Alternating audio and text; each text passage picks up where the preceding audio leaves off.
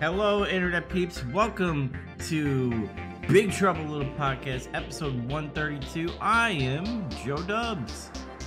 I'm Andy. I'm Zach. And we're back for the final Sean Connery Christmas, where we pick one Sean Connery movie and one Christmas movie. And today we have Andy's picks, which is The Offense. And I don't know how to fucking say in French, but Merry Christmas. Joyeux Noel. Joyeux Noel. Come on. Merry Christmas in French. Just Google it. But before we get into that, guys, what the hell you been watching, playing, or doing? I know it's probably not going to be a big list because we're recording this on Thursday because, 2 weeks we're going to have off for Christmas. You're revealing the magic. No. Oh, anyway. Zach, we'll go with you. Zach, you been doing anything or just same old, same old? No, not really since Tuesday. I haven't done much anything except watch these movies. Okay. Andy, what about you? I haven't really had a lot of time besides, work, watch these two movies, and I'm reading a book. I was working on the book in my free time. That's all I've really done. What type of book is it? What is it? Oh, it's nothing fun to talk about. I'm reading Inventing Bitcoin. It teaches you about Bitcoin. That's it. I was actually, I don't know. I mean, I'm going to say this question. And you'll probably be like, everybody knows this guy, Dubs. But I watch Tim Pool. Do you watch Tim Pool on YouTube? He's like a reporter, but he's not, right? Does that make sense? He used to be a reporter, but now he's doing a YouTube thing. Yeah, I think I follow him on Twitter. He was a guest on the Dick Show or something one time, and he was interesting. Yeah. Well, he was like they had beef, and they came on and was like, I was wrong, and everyone was like, I can't believe that. What a cool guy. He actually. Well, it's funny because he's a Democrat that is not full left, so he has like logic, and he has his YouTube show. Anyway, they were talking about Bitcoin. They're like, Bitcoin is kind of like the Wild West right now because the government doesn't handle it right now. It hit an all-time high here in the last 24 hours. That's kind of news. Yeah, so it's interesting. It's interesting what Bitcoin's going to be all about, and I don't know what's going to happen. I feel like the government's going to take it anyway and use it, but I guess we'll see. They're talking about the government developing its own cryptocurrency to use in conjunction with the established framework that Bitcoin has set forward. But this isn't the time or place. I have to imagine that the majority of our listeners are like, oh, who the fuck cares about Bitcoin? You should invest in it. You're gonna make a lot of money. I actually disagree with what you just said there. I think a lot of the nerdy video game people are looking into Bitcoin. Because every fucking podcast gaming stuff I hear, I'm investing in Bitcoin. But anyway, I don't know shit about that, and I guess that's why you're reading a book about it. So yeah, I mean, I guess it's just anecdotally that I know that. I don't have a single friend who has invested in Bitcoin 1 iota, nor do I have any that even know that much about it. I have a friend that I'm all the time giving updates to and showing him my phone, look how much money you can make, and the Bitcoin's up again, kind of working on him a little bit. Yeah. I'm gonna have to tell you, I've done nothing besides Fortnite. So I actually got 2 victory with my friends yesterday on his the chicken dinner of Fortnite, then, right? I think it's like Victory Royale or something like that. That's their thing. Is that what it's called in France? I guess, yeah. Royale with cheese. Royale with cheese. I guarantee I'm the first person to ever make that joke. But yeah, I guess let's go straight into the movies. Andy, these are your movies, so which one you want to talk about first? I watched The Offense first, so we'll talk about that. The Offense is an assault on your sense of person and your happiness to live in this world, and then there are credits. It's pretty much true. Now, The Offense is Sean Connery plays a police officer in Scotland. It's or was it London? Which city? London. It was London. In the early 70s, and they're looking for a child rapist murderer, like a real scumbag, and the movie starts out, they're just looking for him and they catch a guy that might be him. But the movie itself is about, he gets into the room with him and he's trying to interrogate him. And then he beats him nearly to death and they send him home. And while he's at home, having a huge fight with his wife while drinking almost a whole bottle of Johnny Walker, they show up and they say, the guy died. You got to come with us. Cause he's like pretty much under arrest. He murdered a guy. And then he's interrogated by, I don't know, police ranks, the inspector general, superintendent. That's it. Yeah. He's interrogated by him. And then finally at the end, it flashes back to show us what actually happened when he was interrogating the guy. That's all the major story beats right there. So I don't know what you want to jump off into first. Like the first part of this movie is like a crime, not like a crime procedural, but it really seems like it's just going to be a good old fashioned 70s cop movie where like trying to get this guy, but man, it takes like a hard right turn before the first act is even really over. There's a lot of really good acting in it too. There's a lot of seeds planted in that movie as well, because you know when he finds the child, it's that awkward moment. I don't know if you guys caught on to it, where wouldn't you think right away, calm down, I'm a police officer, show my badge. Instead, he goes, you're okay. And then he like looks at her weird, touches her weird. And then when he picks her up, it's like he's shocked. Like he was about to do something or think about doing something to her when the cops came, because he had that shocked look. I don't know if you guys read that. Sorta. Like it's all really weird. For a second, I thought what they were gonna do was he found her and he doesn't like call out immediately, like, oh, I found her, I need help, I need an ambulance or whatever. I thought that like someone was gonna see him and mistake him just for a second for the killer, and there was gonna be like some tension there, like maybe he'd get shot or something, but no, it's nothing like that. I don't know. Are you sure that's how you read that scene, or is that how you read the scene looking back after finishing the movie? After looking at, and when I initially saw it, I was like, just like you, why didn't he call out? I found her. Why didn't he say, I'm a cop? And then the only thing I could think of is, and if this was on purpose, they did a really good job, because it builds more tension in that scene. Yeah. Because watching that scene, I was really unnerved and really anxious. And that's what I expected. Like, he takes his coat off and it's like, what's he doing? And I don't know. But again, maybe it's like, maybe they talk to real police officers. It's like, well, if you find or like a rape victim or something like that, or if a child, blah, blah, blah, maybe, don't say you're a cop because it freaks him out. Or maybe it's, don't yell, don't something. Maybe there's something I don't know. I don't know. I'm not a cop. The only reason why I bring it up is because, when it takes that hard right turn and you start to see the pictures in his head, he pictures the little girl laying like she was, but in the daytime, and he's just staring at her. So in my opinion, I think that's what he was thinking at that moment, but he never, crossed that line. Zach, you haven't said anything yet. Oh, yeah, I got some, I had some conflicting thoughts there in that scene too. I thought he did say he was a police officer though, at least once. I remember that for some reason, but it could just be me misremembering. Oh, maybe. I don't remember one way or the other on that one. Mm-hmm. Like, he's just like, hey, stop, calm down. And I could have sworn he just was like, I'm a police officer, calm down.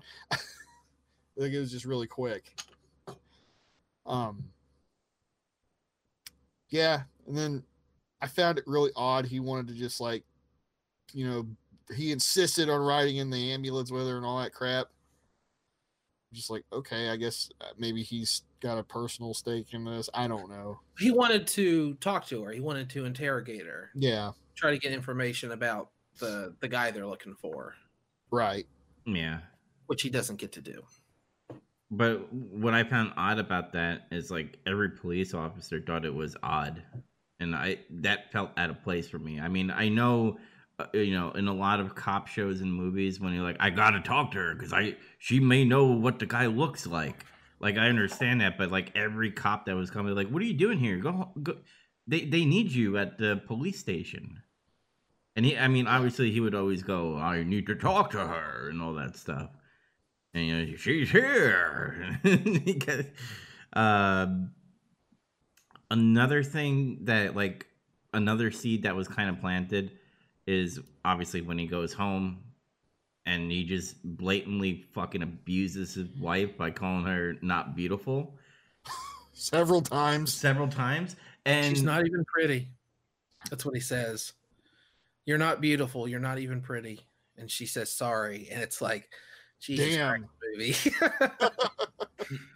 And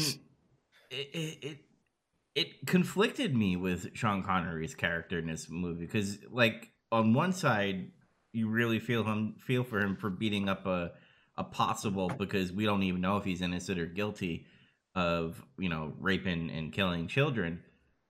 He's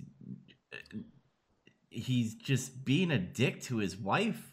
And I understand his point of view where he's seeing these images and, it just keeps on popping up and she never listens to him. Like if he went that route when he's like, oh, you never listen to me when I talk, but he just kept on saying, you're not even pretty. And then obviously getting up to the part where he's like, oh, you want a pervert. And he like spreads her legs and stuff. And then that's when the knock on the door happened. Or the part where he's like explaining about all the gruesome shit and she like pukes. He's like, "Oh, you can't even, you can't even hear what I have to say." It's sickening. That's a little unfair because he like dumps it all on her at once, and I feel like that's a normal human reaction. That's fair. Mm-hmm. I guess my question to you guys is the possible criminal himself. Do you think he's the guy? And because there's two versions, right? Because there's a version where he's obviously just beating him up because he's a possible child rapist, and then there's I'm guessing the true side where he's saying, I kind of feel what you feel, and I don't want to think this way anymore. Like all the stuff you see before is in the final scene as well. Like they were just concealing the parts that were like incriminating to his character, I think. Mm-hmm. So my question to you guys is, do you think that guy's guilty, or does it really matter? Zach, what do you think? I really think it matters. No. Yeah, it's not really about that. It's more about Sean Connery's character having a problem there. I just kind of thought of something there where it's like you see the first version of him trying to interrogate him and stuff, and how it's cut pretty short. It's like he flies off the handle really quick and he just beats him up. Yeah. And then the second one, it's a lot longer, and it does play out differently too. It's not the exact same. It kind of reminded me of like when he talked to the superintendent guy, and he's just like, "How do you do this every day? Like, how do you deal with this? Don't you see all the pictures in your head, all this stuff?" And he's like, "You gotta have a separate part of yourself. You're a different person when you're at work. You're a different person when you're at home." It's like, I wonder if he tried to be a different person that one time, because that's how we experience it. The first interrogation is very different from the final one we see. Mm-hmm. Because the way it was cut, it was weird, because especially the conversation, because in the first part, like I don't know his name. I'm just going to call him the criminal or the suspect. Baxter was his name. Baxter. Played by Ian Brennan. That's the only thing I remembered. Yeah. Baxter was like, "Hey, I didn't do anything. I just want to go home. I'm going to be silent," to pretty much laughing in front of Sean Connery's face and then just getting fucking pummeled to death. And then you get the other version, or just the full version, I should say.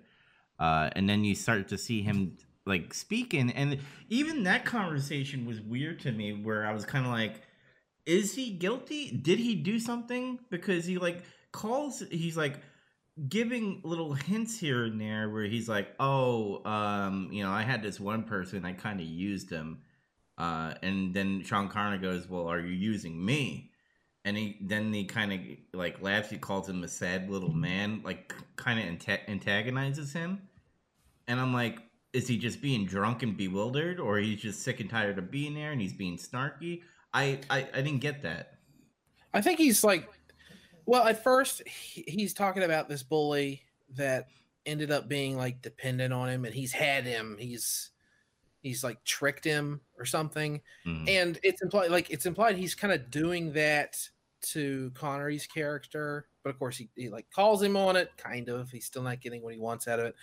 On the question of whether or not he's guilty or not, they say, do you think it's him? And the one guy's like 60-40, and someone else says something else. Sean Connery's character says he's 100% sure that it is him, and he talks about how he's seen his kind, he's been on the force for 20 years and stuff. Having finished the movie and looking back, is he 100% sure? Because it's like, a fisherman recognizes another fisherman kind of thing. Like, this guy's got the thoughts or something. Yeah. Maybe. I don't know. I didn't have that thought when I was watching the movie, obviously, but now that I'm thinking about it, maybe that's what you can take away from it. That's why he was 100% sure. He's like, I know this guy he sees these things and he has to act on them or something. I got a question. The part where, obviously, Baxter dies and he gets questioned and everything by that one guy. He says, are you and Baxter, do you know each other? And he says, no, I haven't seen him around. And he puts this file on the table, right? What was that about? Because he crumples it up and then it gets abandoned. Like, that doesn't even matter anymore. I can't remember. I remember him crumpling the paper up, but I thought that was the report. Like, that was the report of the incident the superintendent had. But he just gave it to him. Yeah, the question was weird though, because he's like, "Have you seen Baxter around? And have you seen this guy before? Have you, been acquainted with this guy?" And Sean Connery says no. And then I think the other question is like, "What happened in there?" And then he put the file on and he's like, "You know what happened?" And he like crumpled it up. So I thought that was weird. I mean, maybe it's just a nonchalant. Have you seen this guy before? Do you know him? Is that why you killed him? Kind of thing. Maybe that was it. Maybe I read into it too much. Is what I'm trying to think. Because this movie captured me. Because like in the beginning, I'm like, oh, it's just another cop movie about finding this killer, and then it turns into, well, did Sean Connery do it? Because that also popped up in my head too, because you see him staring at this child, and then obviously the first scene and before, and her being scared, because imagine you being raped by a guy who is a police officer, and he's here to save you. Like, wouldn't you freak out a little bit too much? Like, scream? Yeah, that thought crossed my mind a little bit. Like, it was like, oh, why is she, twisting in the wind, freaking out so much? But then again, that can be normal. Yeah. I mean, it's a pretty. It's something I don't know how you would react to, but I imagine it would be a pretty animated reaction. Yeah. Another thing though, with just another fisherman recognizes another fisherman thing. At the beginning, they're like watching the kids leave school and stuff because they're trying to catch this guy. And the guy thinks, oh, he's not going to come out. We've got him scared. And Connery is always like, oh, he's so bloody scared. Like being like, oh, he's not scared of us at all. Like, we're not even close. I wonder if that's not the same thing too. Because again, he knows how he thinks so well. I it would have been fine if it was just like a crime procedural thing and he's just an asshole the whole movie. It wouldn't have been as good. Yeah. Don't get me wrong. But it still would have been interesting because I like that. Oh, he's so bloody scared and all this stuff. And I really like when the woman's giving the report because she saw the girl walk across the field and the guy dressed all in black approached her, he's like yelling at her, "Where were you hours ago? Sure, she's coming in now." They're like, "Calm down, dude." Yeah, the whole time I thought like Sean Connery was being a dick throughout this, and I thought like we were gonna get some type of backstory, like maybe his child got raped and murdered, and that's why he's being such a hard ass and stuff. But we didn't even get that. We just got that dark thing where where you saw pretty much like 5 minutes of gruesome, hanging. You see a girl naked and dead on a When he's bed. driving home, you keep getting kind of images of stuff, and you're like, I don't know what all this is, but then it's all the stuff he describes to his wife. Yeah. And I also like that whatever happened in that interrogation room like really fucked him up hardcore, because he didn't even know which door his apartment was. Like he was going in the wrong apartment. Yeah. So Yeah. so Man, the soundtrack of this movie is crazy too, I gotta say. Like it felt more like I was listening to a horror movie soundtrack a couple times. Yeah. Like especially that part where he's driving home, and then like I think when he's talking to his wife, telling her like all the fucked up shit he's seen pretty much over his whole career. And I think the second time they're at the interrogation room, like what really happened, I suppose. Yeah, I like the part where he kind of like gets out of that rage and different mindset, and then he sees what he did, and he's like, "Oh God!" Like, He's like, oh God! Like he knows he's fucked up and probably going to. I mean, he should be going to jail, right? Because that guy wasn't formally arrested and tried, and he just murdered a dude in an interrogation room. He should. Yeah. Now, I don't know. They don't really show enough for you to know that he is, because there's some of the double speak when he's talking to, his interrogator about like, we're going to get your story straight. We're going to take care of this. Like, it seems like cops watching cops. Yeah. That creeps into that conversation, and they don't like shine a light on it, but you can hear him saying those things. So it seemed kind of like, okay, so your story should be, he hit me and then I defended myself, or he confessed and then something happened. Mm-hmm. But none of that. Like I said, they don't shine a light on it. It's just that creeps into the conversation a little bit. It's like, I'm just here to make sure we cross the T's, dot the I's and stuff. But it seems like he's giving him a chance. You've read my report. He's like, yeah, but you're gonna tell it to me again now. Yeah. I mean, I have nothing else to say about this movie. And I'm gonna be honest with you with my ranking soon. It's like this is my top one out of all the Sean Connery movies that we watch. I like the writing. I think this is a little bit better, like a tiny smudge, even though it's like the same director.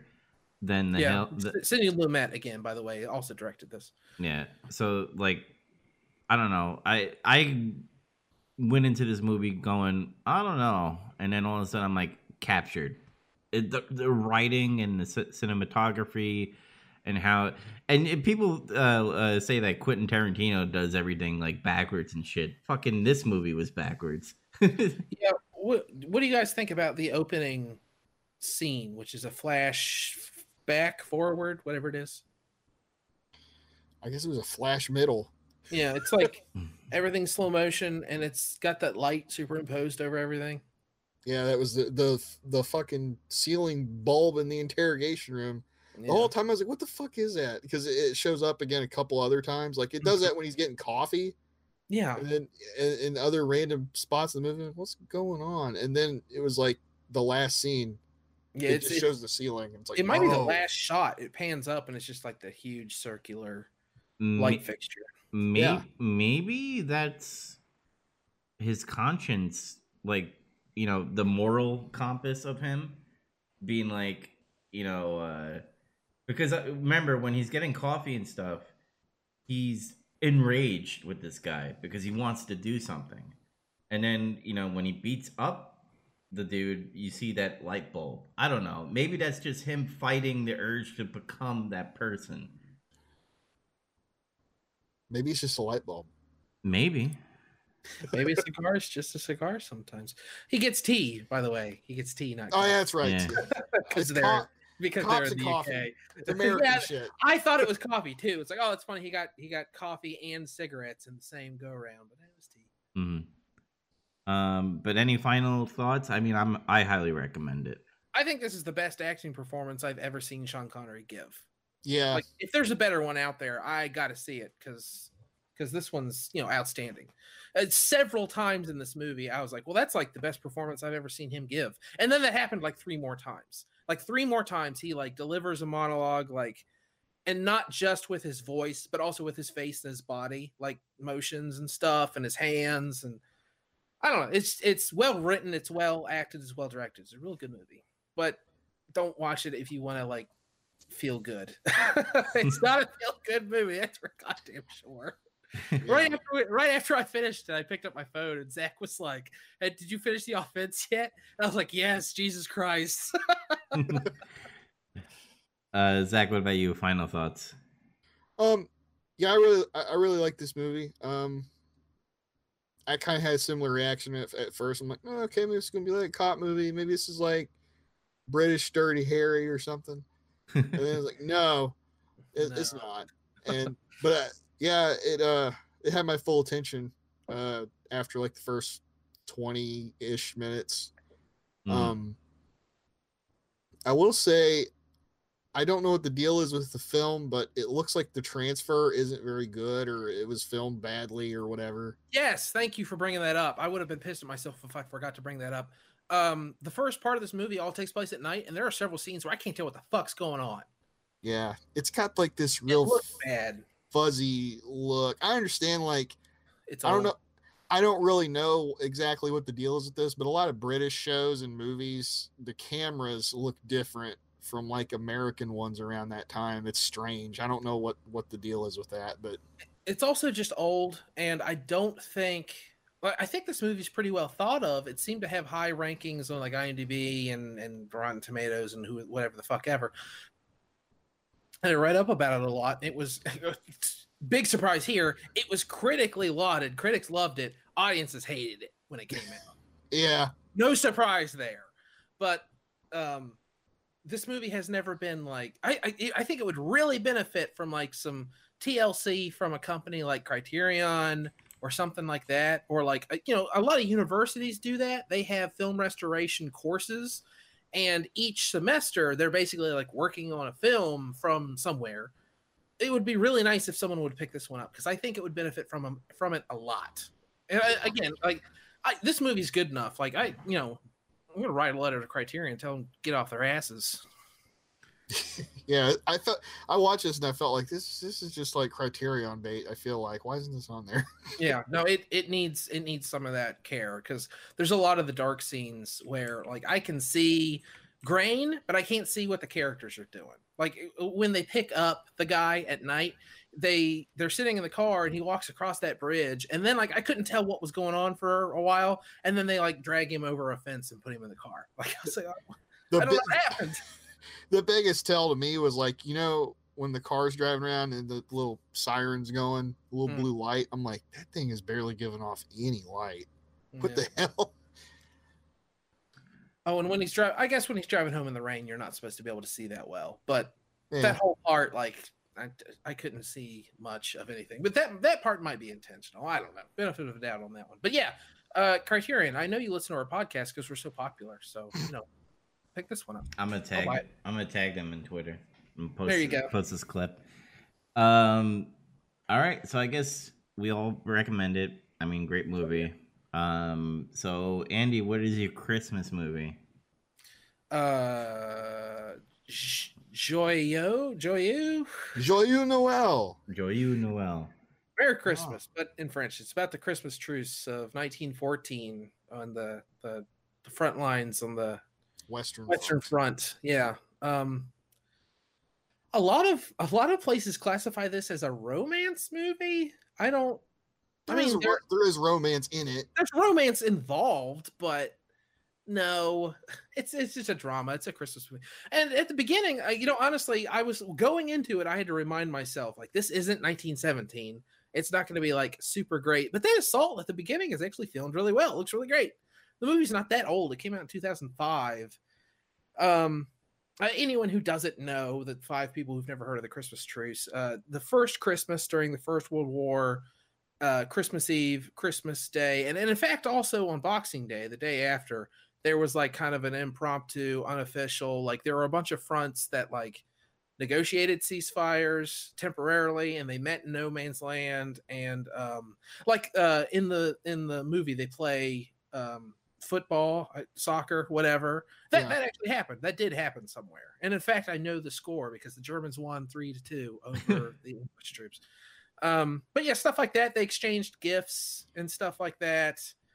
I don't know about the mask that the guy holds. I've never heard of that being like real. I don't know if that part's real. And like the stuff about the singer being there is well, it says based on but it's based on the Christmas truce. In fact, I guess there's a really well-researched documentary and book that has a bunch of firsthand accounts from the Christmas truce. And of course, it wasn't like one thing. It was just dotted all up and down the lines. But there's still like a lot of stuff that maybe it could have happened, I guess. Like maybe someone just hasn't talked about it specifically. But too bad they didn't show the Russian, the Eastern Front version, because I heard they tried to do the same thing with the Russians, and because their calendar's different, like Christmas is like on a different friggin' time for their calendar, they just fucking shot all of them. Yeah, it's just like, oh well, they didn't know that. Yeah. So what I read online is that everything in this movie was based off of stories that was written down during that time. So it was kind of like a mixing pot of that. I think maybe some real, some fake. Wow, like this movie teaches you like war sucks, dude. Like they all got along in this movie. This movie is severely anti-war, but I've always held the opinion that any good war movie is also an anti-war movie. But still, this movie is on its face anti-war. And I liked how because they grew some type of friendship. Like I like the part where like, hey, we're gonna mortar you once you come in our trenches, and they all just like went to each other's trenches while they got bombed and stuff. I thought that was really good. By the way, did you know the blonde hair girl? If you ever seen the movie National Treasure, that is Abigail Chase, the one who protects Diane Kruger. Yeah, she's. Do you know she's married to Norman Reedus? Really? Really? Did you know Norman Reedus is in a video game? I did know that one. No, she really is married to Norman Reedus. So. I didn't know that. Yeah. I like the part, like the war parts were kind of like cool seeing it like in World War I, but like when they started having a bond, I liked that more. It had that feel good moment, and I knew something was fucked up with that one guy who was like sad about his brother and shit. I'm like that motherfucker is gonna shoot somebody. He lost his shit. Yeah. I thought he was gonna get the guy that was trying to give him like, I think he had champagne or something. Mm-hmm. Yeah. It was like a German guy who comes to champagne. He's like, hey Scotsman, you want some of this? And he just looks at him like, what? And then like, he starts coming at him a little bit, and he's like, oh, bye. Yeah. Just walks off. Whew. It's weird thinking like you're killing each other, and then all of a sudden you're just like in no man's land playing football. Well, some of that has to do with how war was different back then before that one really started. Like in the beginning, nobody was really sure how this was all going to go. A lot of people thought, oh, we'll be done by Christmas. Home by Christmas. That was what every side said when the First World War started. A guy even says that in this movie. I think it was the French lieutenant. He's like, we'll be home by Christmas. Yep. And like just 2 minutes before he got done throwing up in his quarters. but before that, war used to be all like, haha, charge. And it was like, all valorous and honorable and shit. And it used to not be such a bloody, goddamn awful affair. Apparently that's how people took it before. war was always shitty and hell, but the First World War changed everything, and not just like the nitty gritty of warfare, but like the landscape of the political world for from then until now. Like we're still feeling the fallout of the First World War. People talk about the Second World War all the time, and of course we're still feeling the fallout of that big time. But the Second World War wouldn't have happened if it hadn't been for the First World War. So. Yeah, but you know what I mean. There's like, oh, that was a lot of the accounts. Is like, just this is ridiculous. I even think the French lieutenant's dad, it's revealed because eventually I picked up on something like they got something going on. Like he must be a relative or something. I had figured this guy's his dad or his grandfather or his uncle. Uncle, yeah, and then he's like, I don't understand this war. I was cavalry and things were different, and it, you know, and yeah. When he said that, I said out loud, "Oh, so you're worthless now." I like the cat that was like going to each trenches, and each like trench had like a different name for that cat. That was a common occurrence. Apparently, animals, they had dogs, they had cats, and just go back and forth. Yeah, because imagine just hearing fucking flares going off and bombs and shit and like gunfire, and then like fucking animals just going crazy and stuff. I want to get this off my chest because this is near the end, but the Scottish priest in the trench, like he meets with like his higher up priest person, whatever, like bishop or something, cardinal or bishop or something like that. Yeah, and it's just like he's like, you're a disgrace. You should question, like, should you be allowed in our Lord of house of the Lord? And then he goes into the outer room and he's like, you have God's sword and you should slay your enemy and never feel friendship for it. And yeah, the Germans are evil. They don't fucking think like us. They're just going to destroy us all. Yeah, I think my interpretation of it is he vaguely bastardizes something from the Bible where Christ said something, I don't bring you peace, I bring you a sword or something. Yeah. I can't remember. I mean, it's been decades since I was in Sunday school, obviously. But it pissed, that scene pretty much, I'm a Catholic guy, so like, I'm not fully religious, but like this part where like, if you're anti-religion, I feel like this is a good scene to like show people, be like, oh, God and violence and stuff and war, like, you know. I think that scene is very, it shows religion really well, actually, because the protagonist, the actual stretcher bearer that we've been with the whole movie, he hears what's going on and he realizes that, you know, this isn't, he's not actually teaching God's word. This isn't what Christ would have said. You know, it's all about loving your fellow man and stuff.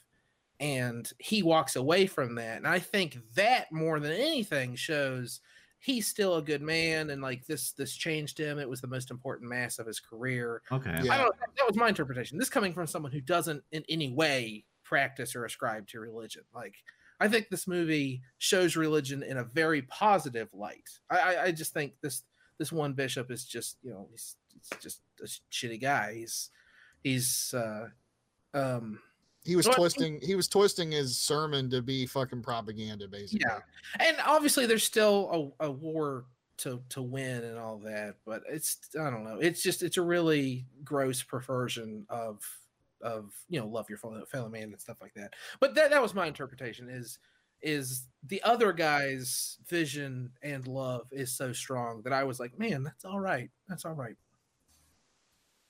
The French officer, out of all the officers here, I'm gonna rank all the officers that I like the most. They're all great.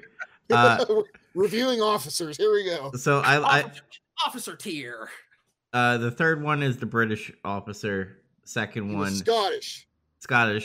Second is the German, and then the first one, I like the French. The French guy, I had actual, like, I was invested in him because like he loses his wallet where his wife's picture on it, and then he draws a picture of it where he brings it to the German guy. He's like, German guy's like, yeah, I know her, and he's like, I found your wallet too, and I'm like, holy shit. And then he like helps out that other the German guy and girl who were singing opera and stuff. I I think of the three officers, he's the most central of the characters. Mm-hmm. I think it's him, and then probably Sprink, and then maybe the German and the Scots guy, and then also the stretcher bearer priest and the brother. Yeah, They're all the characters that we deal with pretty much. Mm-hmm. I guess to a lesser extent, Ponchel, his aide de camp or whatever the guy, whoever he was. the poor guy that. Oh. He froze again. We heard. Poor guy that gets shot, is I assume what he said. Yeah. He came back like he was coming over the hill on the German side, and then the asshole British commander that was there telling all the Scots people like, shoot him, shoot the crowd, get him. And then finally somebody shot him, and it was the brother. Of course, yeah. And then the French dude runs out there, the French commander, and it's like, oh, it was Ponchel. He was like, I saw my mom, and you have a son, and he died. It was sad. Yeah. Yeah. I really got angry at the British officer. I was actually verbally yelling at my TV, "You go shoot him, you fuck!" Like all these guys. Like I felt the bond between all those armies, even though like maybe some of it was fake and it's a fucking movie. But like I felt the bond. Like, dude, I'm not gonna shoot my friend. Like they were all friends in that one battlefield, which they're probably going to kill each other in another battlefield, but that's just beside the point. It's all about the moment. Yeah, I mean, they all pay kind of a heavy price in different ways. The Scotsmen are all split up; their units dissolved, which sucks. Now they're they lose all of their comrades and stuff. The French, they're being sent to Verdun, which being sent to Verdun in 1914. Good fucking luck. And the Germans are all sent to the Eastern Front to fight the Russians, which also sucked. But I don't know. If anything, they're probably the ones who get out of it the best. Yeah, they kicked more ass over there. Yeah. Mm-hmm. I have conflicting feelings about the deserter couple. Yeah. He gives that speech, right? He's like, "Oh, I've got responsibility," and then at the end, he's like, "I'll do it." Yeah, because like my dad is in the Navy. He's always taught me about brotherhood and sticking with your brothers and stuff. And he kind of just goes, "Well, I'm just gonna go with this pussy to I mean, I understand that puh. Hang on, that puh. Yeah. Well, what's a more important bond? He told that his nation that he'd fight in this war that he no longer believes in, or his bond to his wife. Mm-hmm. In his defense. Well, that's what I was going to. I was like, I understand why they did it, and I just wish that like the officer, the German officer, because he's like, I need to watch you and all that stuff, but then he just like doesn't care anymore because like they talk down to him and everything. Like you're all. Pretty much they all call them pussies and stuff for like bonding in the battlefield. Yeah. There was two tipping points to that though. I think it was like first it was like I think it was the day after Christmas. It was Christmas Day, I think, where they were actually burying all the people and shit like later, which was also real. Like that's part of what actually happened during the Christmas trees. Yeah, she was like standing there in that big fucking graveyard, and she's like, "Holy shit!" And then she talks to him. It's like you could just die out here like any moment. Well, they could. Yeah, because you gotta think because like you know how the papers would be back then that would come home. It's like everything's great, we're whipping ass. Yeah, that's all they get really. And then she's like, "Oh my god, no, this is terrible. This is a lie." And she's like, "Let's just go." And he's like, "I can't go to Holland. That's too far away." And she's like, "France is just over that way. It's not that far." Then he's just like, "Wait a minute." Like that was it right there. He didn't think about that. Yeah, I like the part where, the French guy, like, all right, we're going to take you as prisoners. They're walking down the trench and all of a sudden, like, they put their, hands up because they have to be prisoners. And then the French officer's like, oh, shit, I got to put my gun up to make it look like they're, prisoners of war. I thought that was funny. What did you guys think of the French's father? Because throughout the whole time, he's like, "Oh, I'm gonna put you in this gunnery infantry where you pretty much do nothing besides shoot like bombs at Friends. yeah. And he's like, no, I want to be with my my cavalry and all that stuff. And you know, him delivering the news to his father, like, you're a granddad. I'm like, he gets out of that. You know, I'm outranking you right now because I'm your dad. I mean, I'm outranking you because I'm this rank, and then he goes into like dad mode. And I'm like, that was great. I don't know. I liked it. I thought it was a humble part of it where he's telling his dad he's a grandfather. That is a really good scene, and it's a really good capstone to like his story because he doesn't know about his wife or his son. But his father, the general or whatever he was, just I don't know, a little underdeveloped or something because he's only in the two scenes. Mm-hmm. Yeah.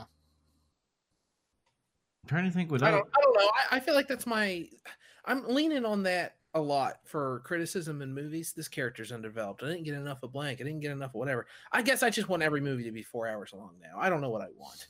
You want TV shows. No, I don't. I tell you that. That's what TV shows do that though. What do you think of the party scene with the two opera singers and all that stuff? I don't know. Some asshole German fucking dude from High Command wanted a personal opera performance. That's what it was, pretty much. Your Highness or Your Reverence or something like it's implied that he's like German royalty. He's probably some dick. He's probably a junker, some fucking aristocracy guy. Because if I remember the Great War right, at the beginning, a lot of the generals were just like people of import and landowners. And then as the war went on, they're like, okay, these idiots can't lead. We need actual officers to lead the army. Yeah. They had some guys like that in Germany. Then they had some guys that were actual, I got experience. I've done shit. Yeah. This movie was good. I really liked it. I think it was shot really well. Yeah.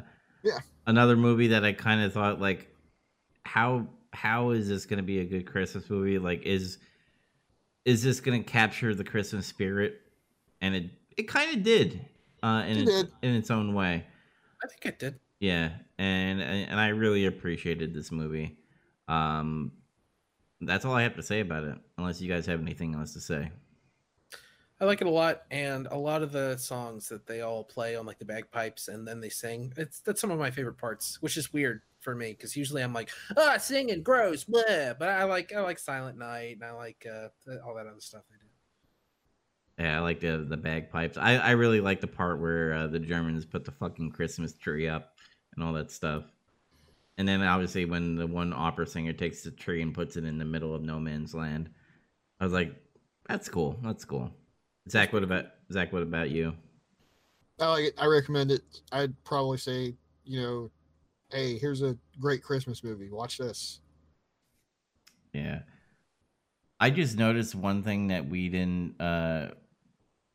which we'll talk about near the end. We need to rank these movies because we have Twilight Zone coming up, and I didn't pick mine too, and I'm pretty sure you guys didn't pick your two yet. I totally forgot about that. To be honest, I had a few ideas, but I hadn't decided officially. All right, so surprise when we come back in January. You're just gonna see it. Watch our Twitter accounts or something. We'll figure something out. Yep. So let's rank these movies. I'm probably gonna get outvoted. I really don't have a big debate on the offense and the hell. So I guess I want to hear your. Let's do Christmas first because we all agree. Okay. Yeah, we do agree on that. Let me bring up the Google Doc. So, Joy, Surviving Christmas at number 3, right? Then we have Black Christmas at number 2, and then Joyeux Noel. Did I say that right, Zach? Joyeux. That's pretty good. Okay. I mean, it's pretty self-explanatory. Black Christmas was good. I really enjoyed it. Joyeux Noel, I think, captured a good Christmas spirit compared to Surviving Christmas, where it just had James Gandolfini and fucking Ben Affleck. Surviving Christmas is the result of all the hardship that people did over 100 years ago to be able to make that shitty ass movie. Surviving Christmas, honestly, I think is one of the worst movies we've ever watched on this show.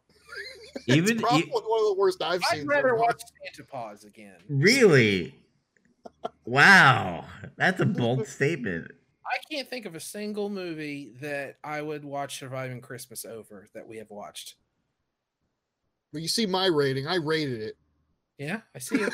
Let me see. I was wondering, Zach, how did you decide 1 and 2? Because you gave them the same rating. Oh, I admit I was just trying to be like snarky asshole a little bit. Black Christmas. I like to cheat and get a horror movie in or something. Mm-hmm. But like, I do feel like I like Joyeux Noel a little bit better. Oh, okay. You know, yeah. So I kind of want to hear your guys' opinions, even though I'm the odd man out. I mean, I enjoyed The Offense because of. By the way, Finding Forrester is at number 3 for all of us. Great movie, but I like the Sidney Lumet ones better. Yeah, me too. I like The Offense better because the writing was good and it actually made me want to like watch the movie again to see like did I miss anything? Is what was being portrayed in the scene? The Hill just had I guess this is where you guys are going to come in and say overall was just a great movie from beginning to end and greatly shot.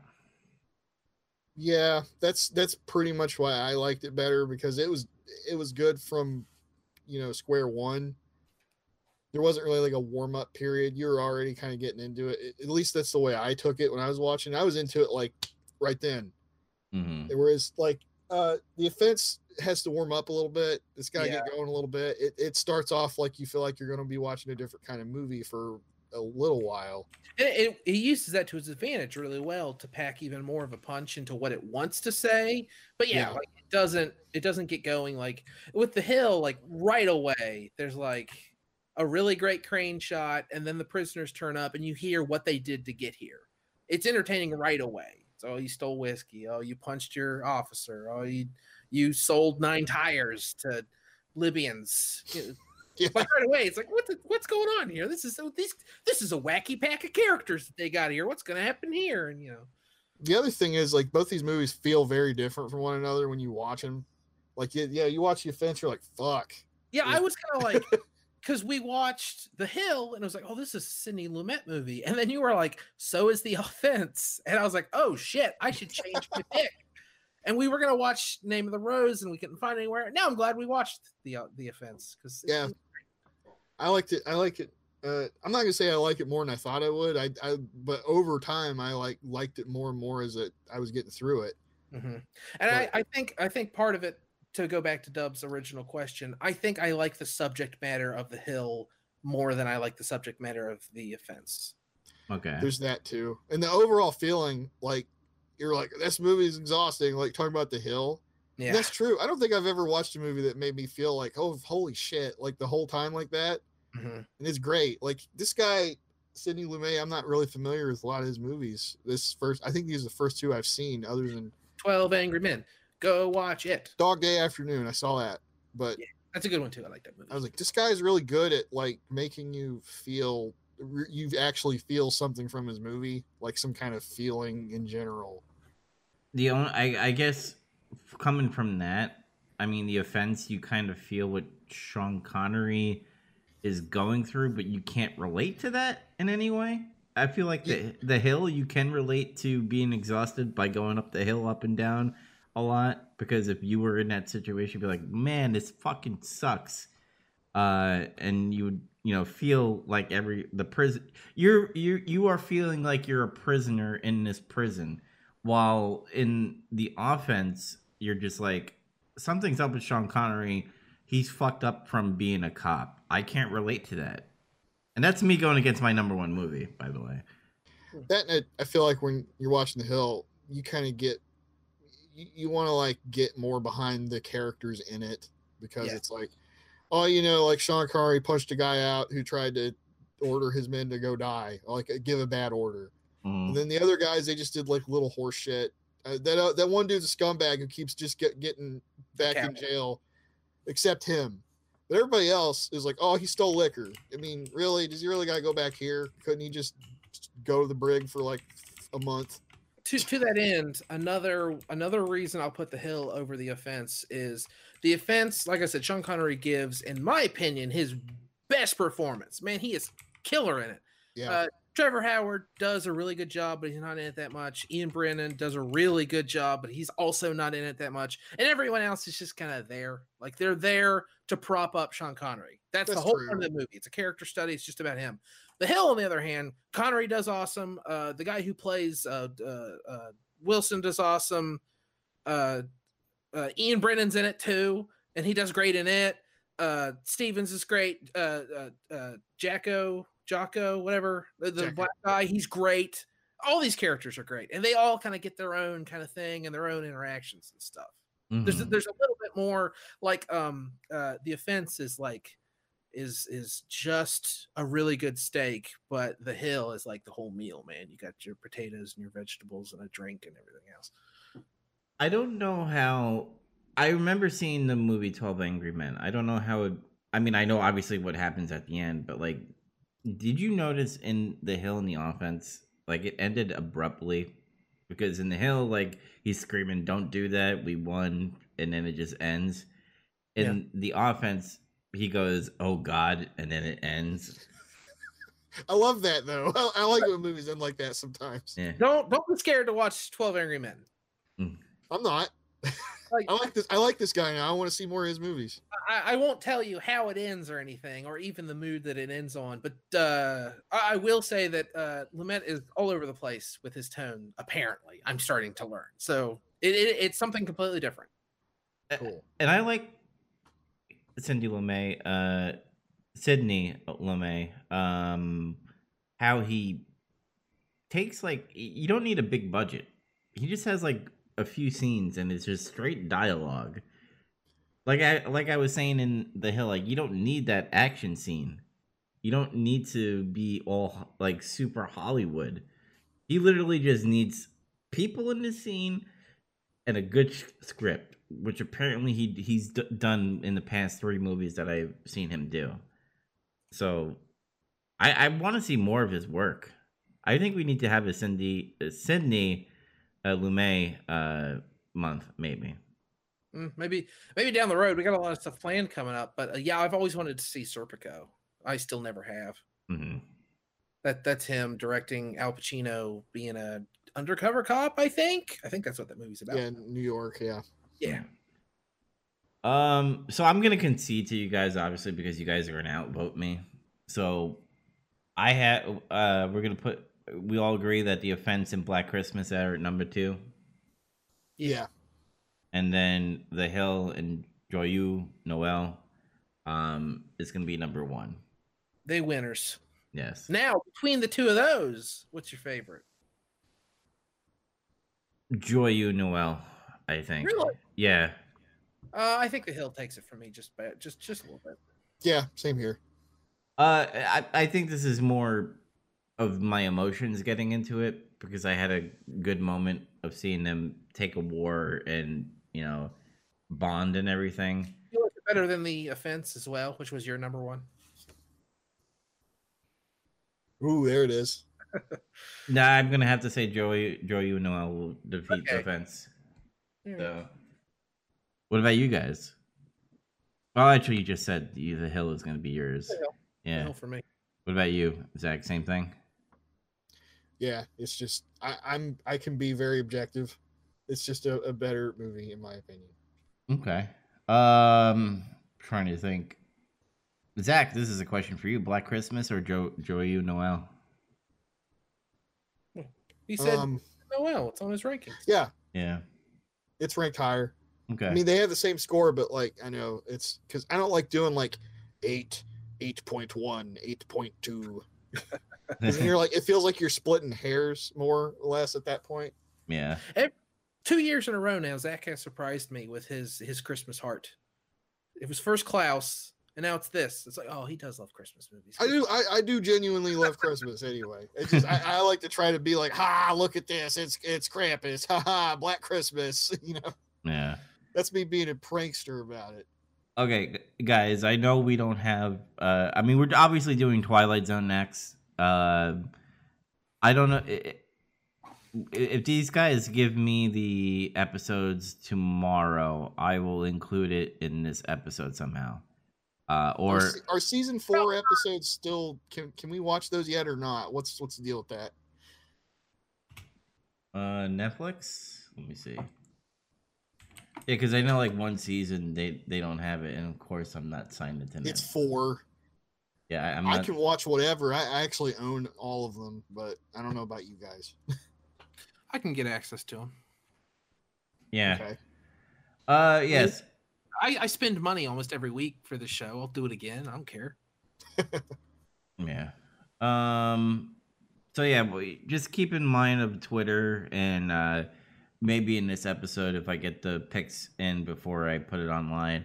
But yeah, I think that's what we'll end it. I mean, the only news that came out pretty much in a day is that Sony removed Cyberpunk 2077 from their store, so you cannot get the game on your PS5 or your PS4. So I guess I'm lucky. Why did they do that? Because people are refunding and they don't want to sell a game in their store that's broken. So fair people point. On PS5 as well? Yeah, because it's the same store. All right. Yeah, so all right. So I guess I'm lucky that I got it on my PS5. Yeah, that's the only news, unless you guys have anything else to talk about. No, unfortunately, not enough time has passed from our last episode to this one.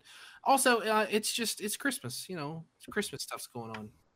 Yes, and that leads me, I guess, to our news story that we won't be here for 2 weeks because we are taking a Christmas vacation, mainly because of me, because I'm going to be at my parents' house for 2 weeks. So we will see you in 2021 with the Twilight Zone. And I guess have a Merry Christmas, everybody. Happy New Year. But if you want to catch more of our podcasts like Big Trouble Little Podcasts or the Nemesis Project or Accelerated Gamer or Getting Some Color, make sure you type in Nerd Review Network on Spotify, Apple iTunes, or Apple Podcasts, I should say, Google Podcasts, Stitcher, and Red Circle. And, you know, download and tell us how good or bad we did. But until next time, everybody, Merry Christmas and Happy New Year. Thanks for listening. Merry Christmas. Merry Christmas, you filthy animals. Thank you. Bye, guys. Hello, Internet peeps. We do have an update. I know on the episode we said that we will tell you on Twitter and possibly this episode, and you are hearing me on this episode 132 of Big Trouble with Podcasts. So we are going to start with Andy's pick since he's the first one to come out of the gate. He is choosing I Shot an Arrow into the Air, Season 1, Episode 15, and A Quality of Mercy, Season 3, Episode 15. So remember to watch those episodes and then come back here and we'll talk about it. Again, Merry Christmas, Happy New Year. See you guys in January for the Twilight Zone month. Bye, everybody.